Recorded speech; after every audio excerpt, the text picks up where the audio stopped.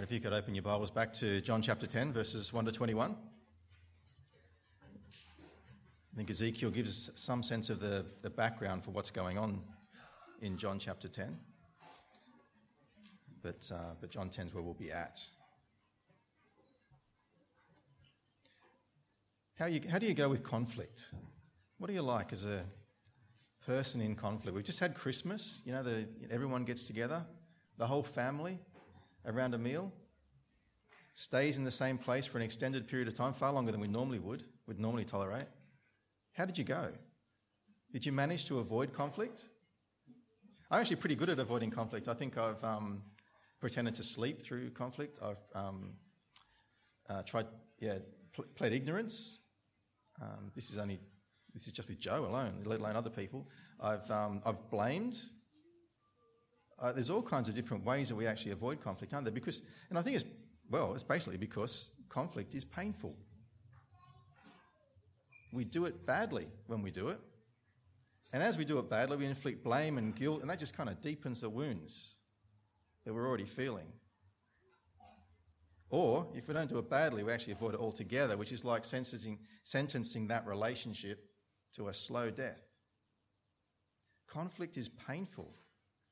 Man, we do whatever we can to avoid it. But here's the thing, even if we avoid it, that doesn't actually guarantee that we maintain that relationship. Division can sometimes be the tragic result of conflict, the failure of actually being able to resolve it. We find ourselves disoriented. We're suspended in a perpetual state of unhappiness as we live in that broken down relational state. And we can struggle to trust again, kind of closing down or struggling to trust existing relationships, cautious in them, or actually closing down to new relationships. Division is tragic. It leaves us traumatized. But guys, not all conflict is avoidable. Some is, and some is good to avoid. But there are some conflicts that are absolutely necessary, and Jesus is in the middle of one right here.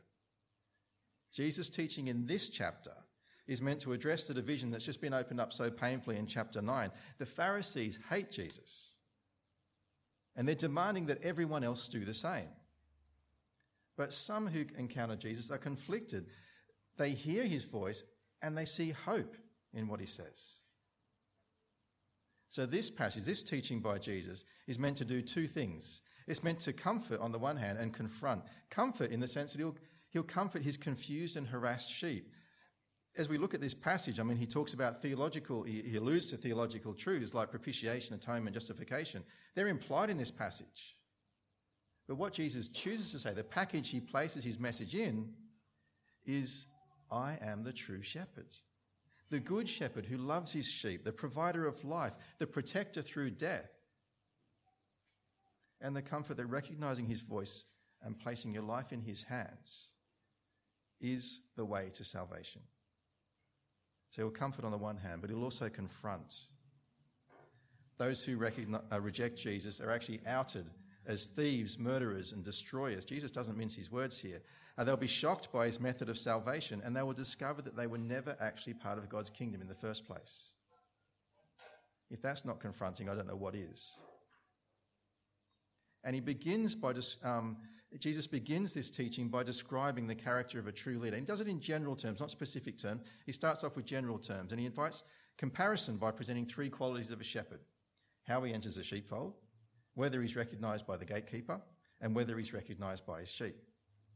So he starts off by saying, the one who breaks in, so how he enters the sheepfold, the one who breaks in is a thief. And we see that straight up in verse 1. Truly, truly, I say to you, he who does not enter the sheepfold by the door, but climbs in by another way, that man is a thief and a robber. Now, a thief, we know, is someone who takes what isn't rightfully his, usually either by stealth or by force. A robber, this is an interesting word. It kind of means the same thing, but it can also have the connotation of being a rebel, an insurrectionist, revolutionary, a terrorist. Thieves and robbers are people who seek to upset the rightful order. They're trying to take something that isn't theirs by force if necessary. Thieves and robbers are willing to deny the truth. They'll do anything to lead people, in this context, away from Jesus. And they did it, in this context, by pointing to something that they could control, the law. They made themselves the gatekeepers. They extended the law with added rules that were such a burden that only the elite could actually keep in any kind of general sense. They made themselves the gatekeepers of a law that was such a burden to the people. But I don't think that's how things work now. I don't think that's how people point away from Jesus these days. I don't think people tell us that we're guilty and that we're not able to live up to a standard, this high standard. I think people do the opposite. I think they say to us that we don't need to, that we're okay. People who point away from Jesus these days, they don't tell us we're guilty. They tell us we aren't. They tell us that sin isn't such a big problem. Our daughter Hannah, she moved down to Sydney last year, and in moving to Sydney, she tried out a bunch of different churches, went to churches with friends and acquaintances, and she was just saying to me yesterday, day before yesterday, that as she had done that trip around the different churches, one of the things she noticed was that the church that she's actually attending regularly, and our church, Grace, she said, we talk about sin. And a whole bunch of these other churches didn't at all.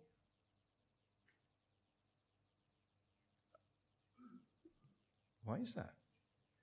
Why is it that we talk about sin? Are we avoiding it?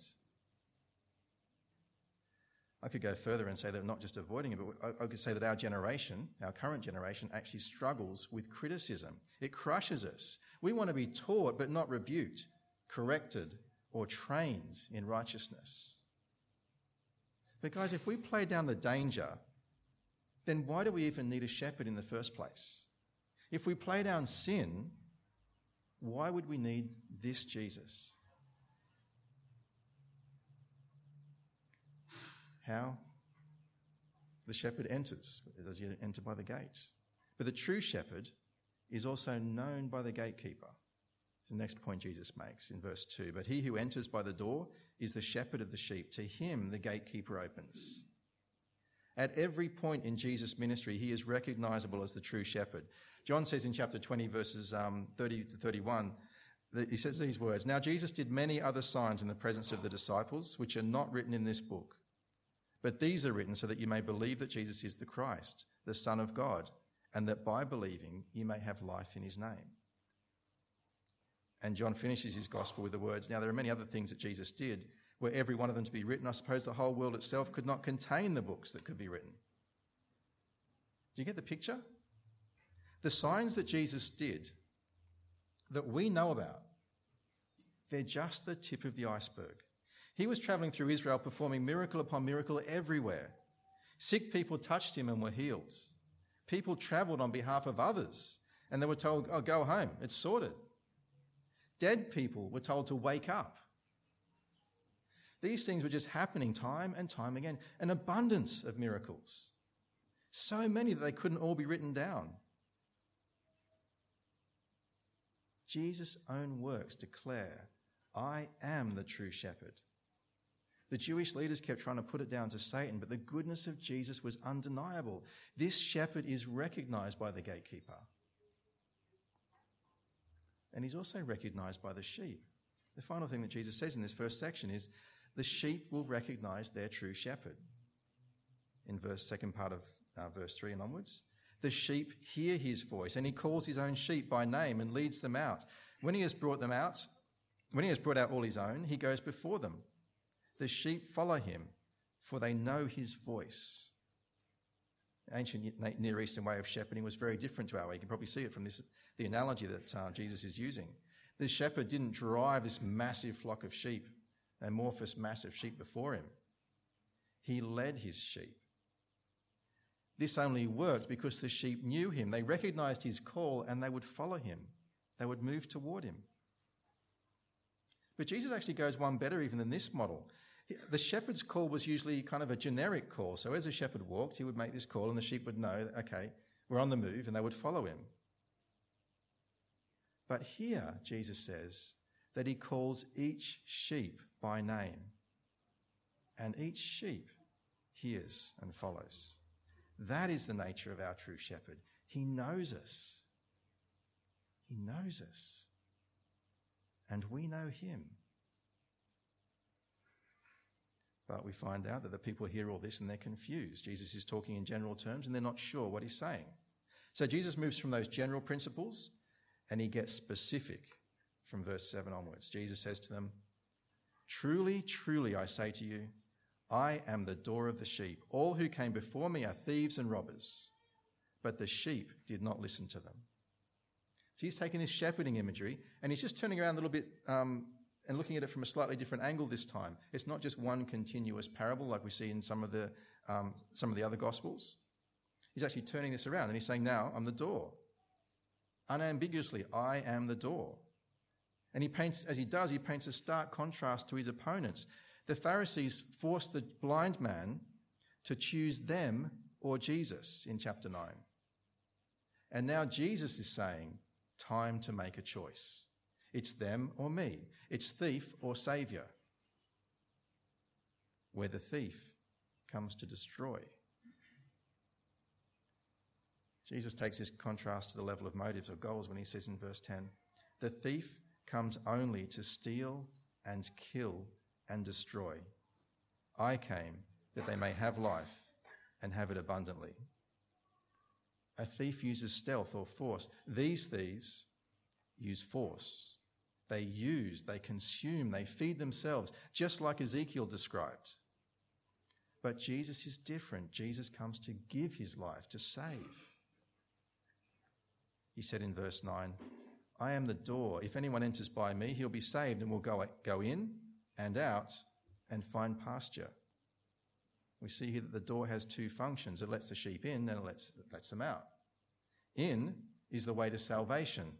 Jesus is the way we enter into salvation, the only way. We'll break that open a little bit more when we get to chapter 14. But there are no alternative options here. This is it, the door. So Jesus is the way into salvation, and he is the way out to good pasture. When we enter by Jesus, we have access to a new life.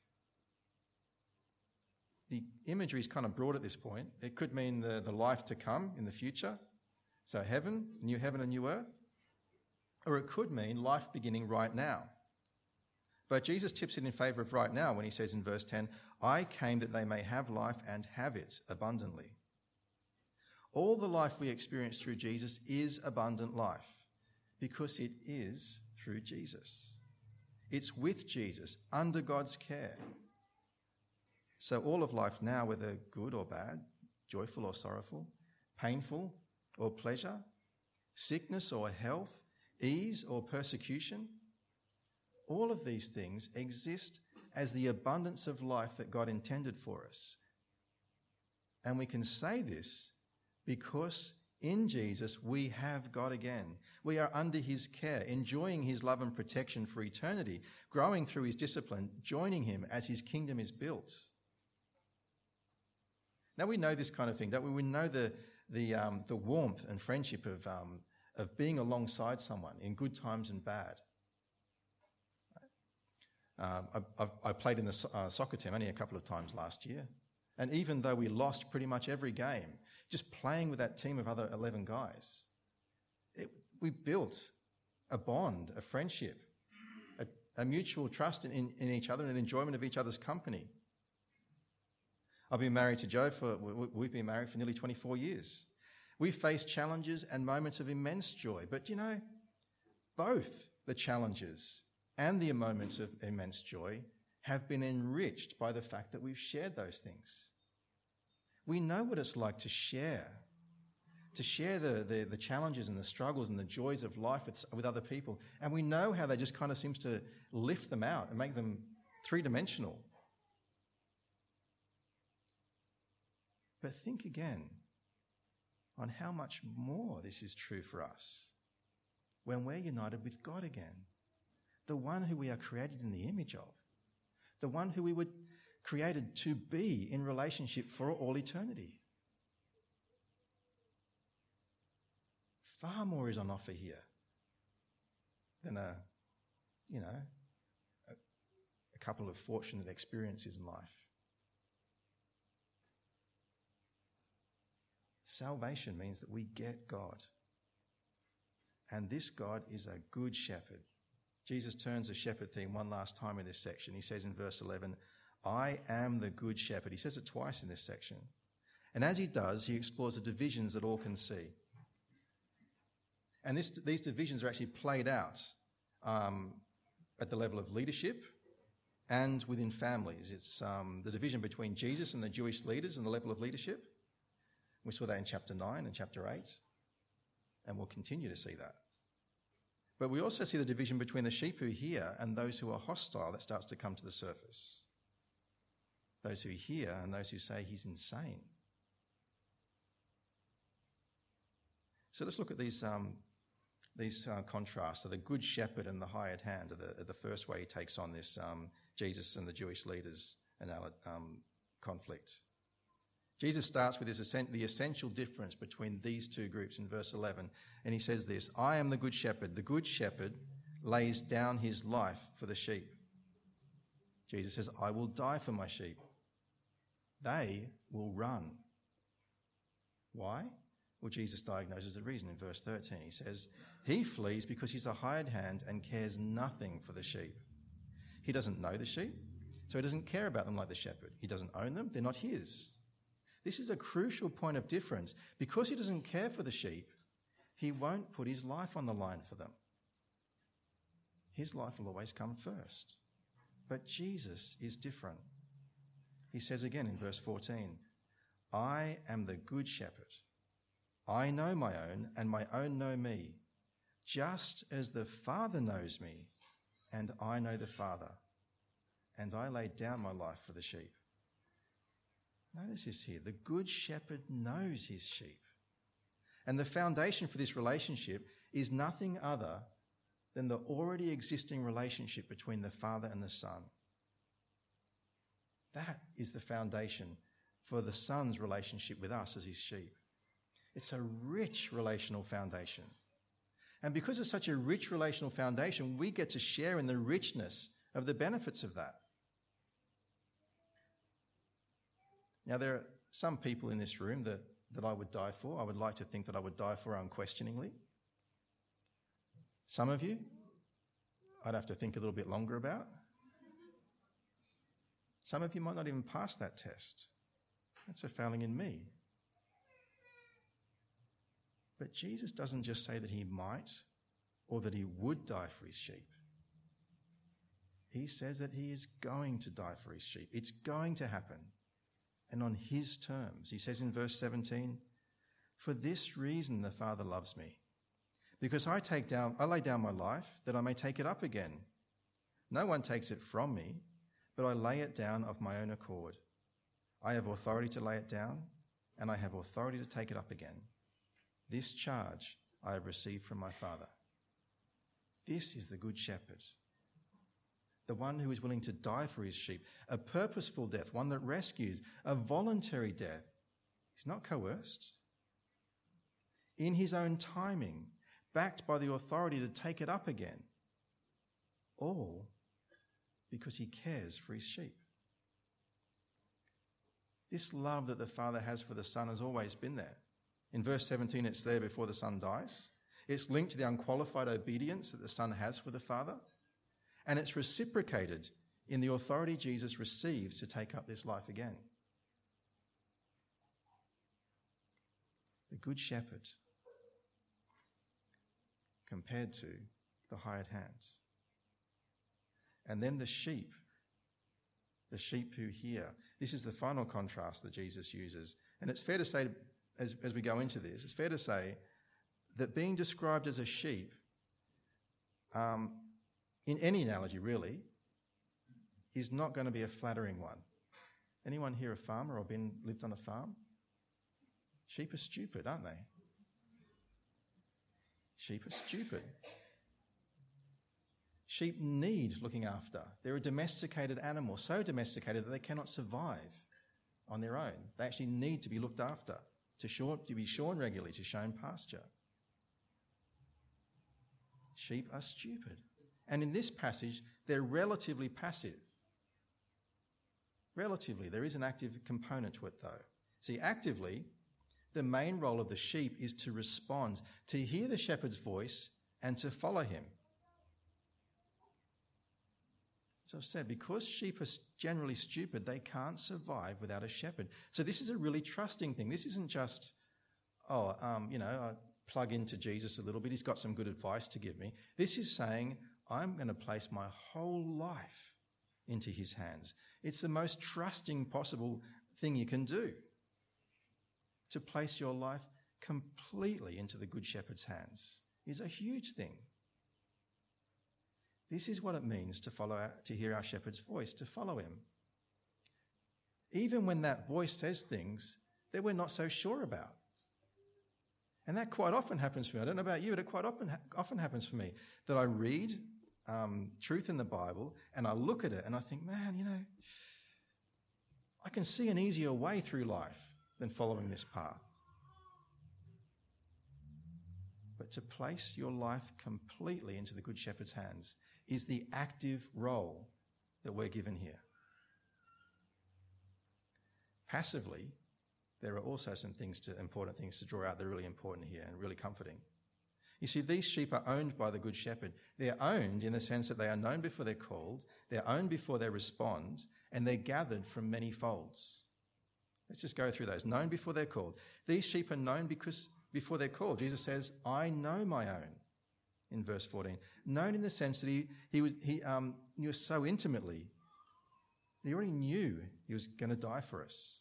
Known in the sense that the Father knows the Son with the kind of intimacy that the members of the Trinity share.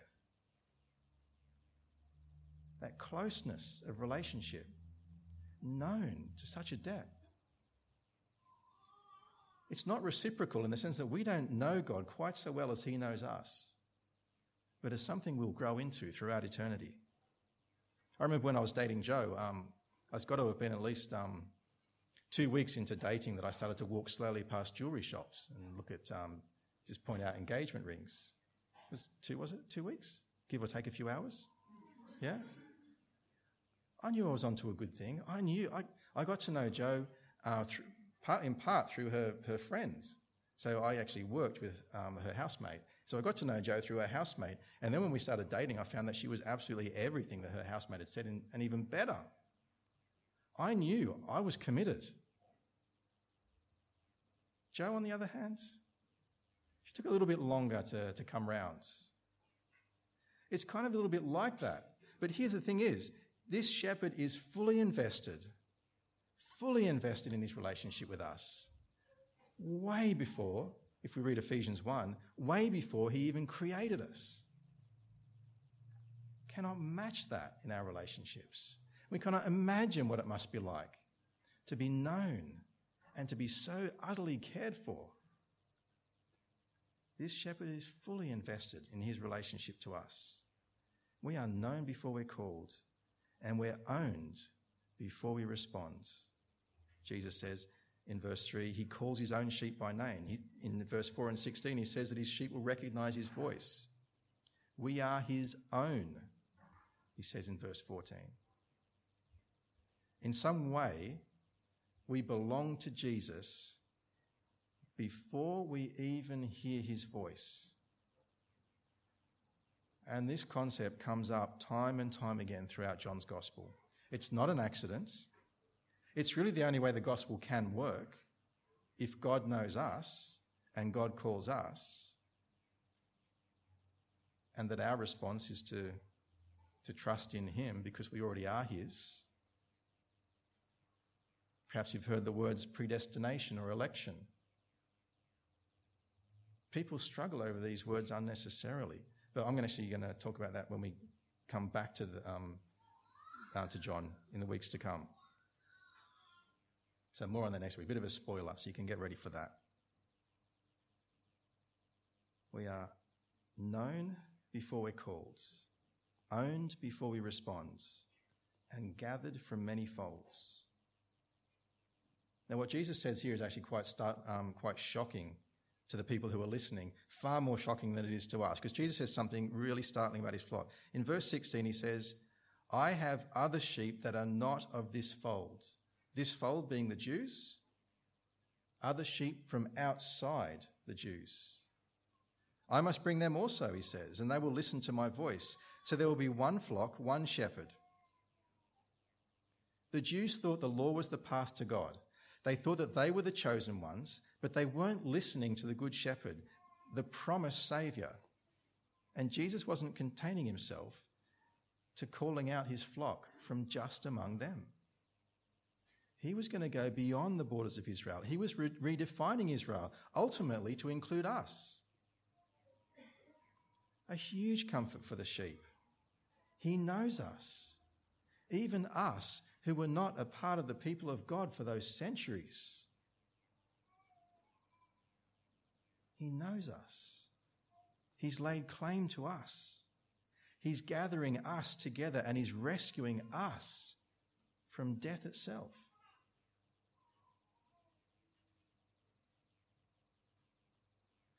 But in verse 19, we read the inevitable words, really. There's an expected division.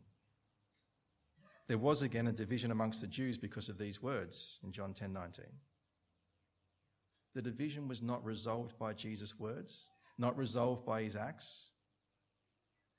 But I hope you can now see that that division is necessary. It is that important that we choose Jesus, that we don't miss him in our whole understanding of what it means to be a Christian.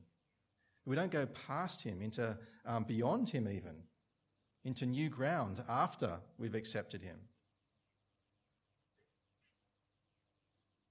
There's no glossing over the choice that needs to be made here. Only Jesus is the good shepherd. Only he would, could, and did die for us. So let's hear the voice of the good shepherd and trust him. Follow him, knowing that as we do, we walk with God in deepening intimacy, in fullness of life, for eternity. Praise God for that. Let me pray. Father God, we thank you that you know us. We thank you that you've lifted the burden off us in such a significant way in initiating a relationship with us that we wouldn't have gone there at all. But you've sought us out throughout eternity, and you've rescued us at your own expense. You've proven yourself beyond any shadow of doubt that you are the good shepherd. And yet, Lord, we struggle to trust you. So we pray that in light of the truth of these words, that you would teach us afresh how good it is to trust in you, our good shepherd. How full life is living with you as our good shepherd. And how joyful we can be because you are a good shepherd, regardless of what comes. In Jesus' name, amen.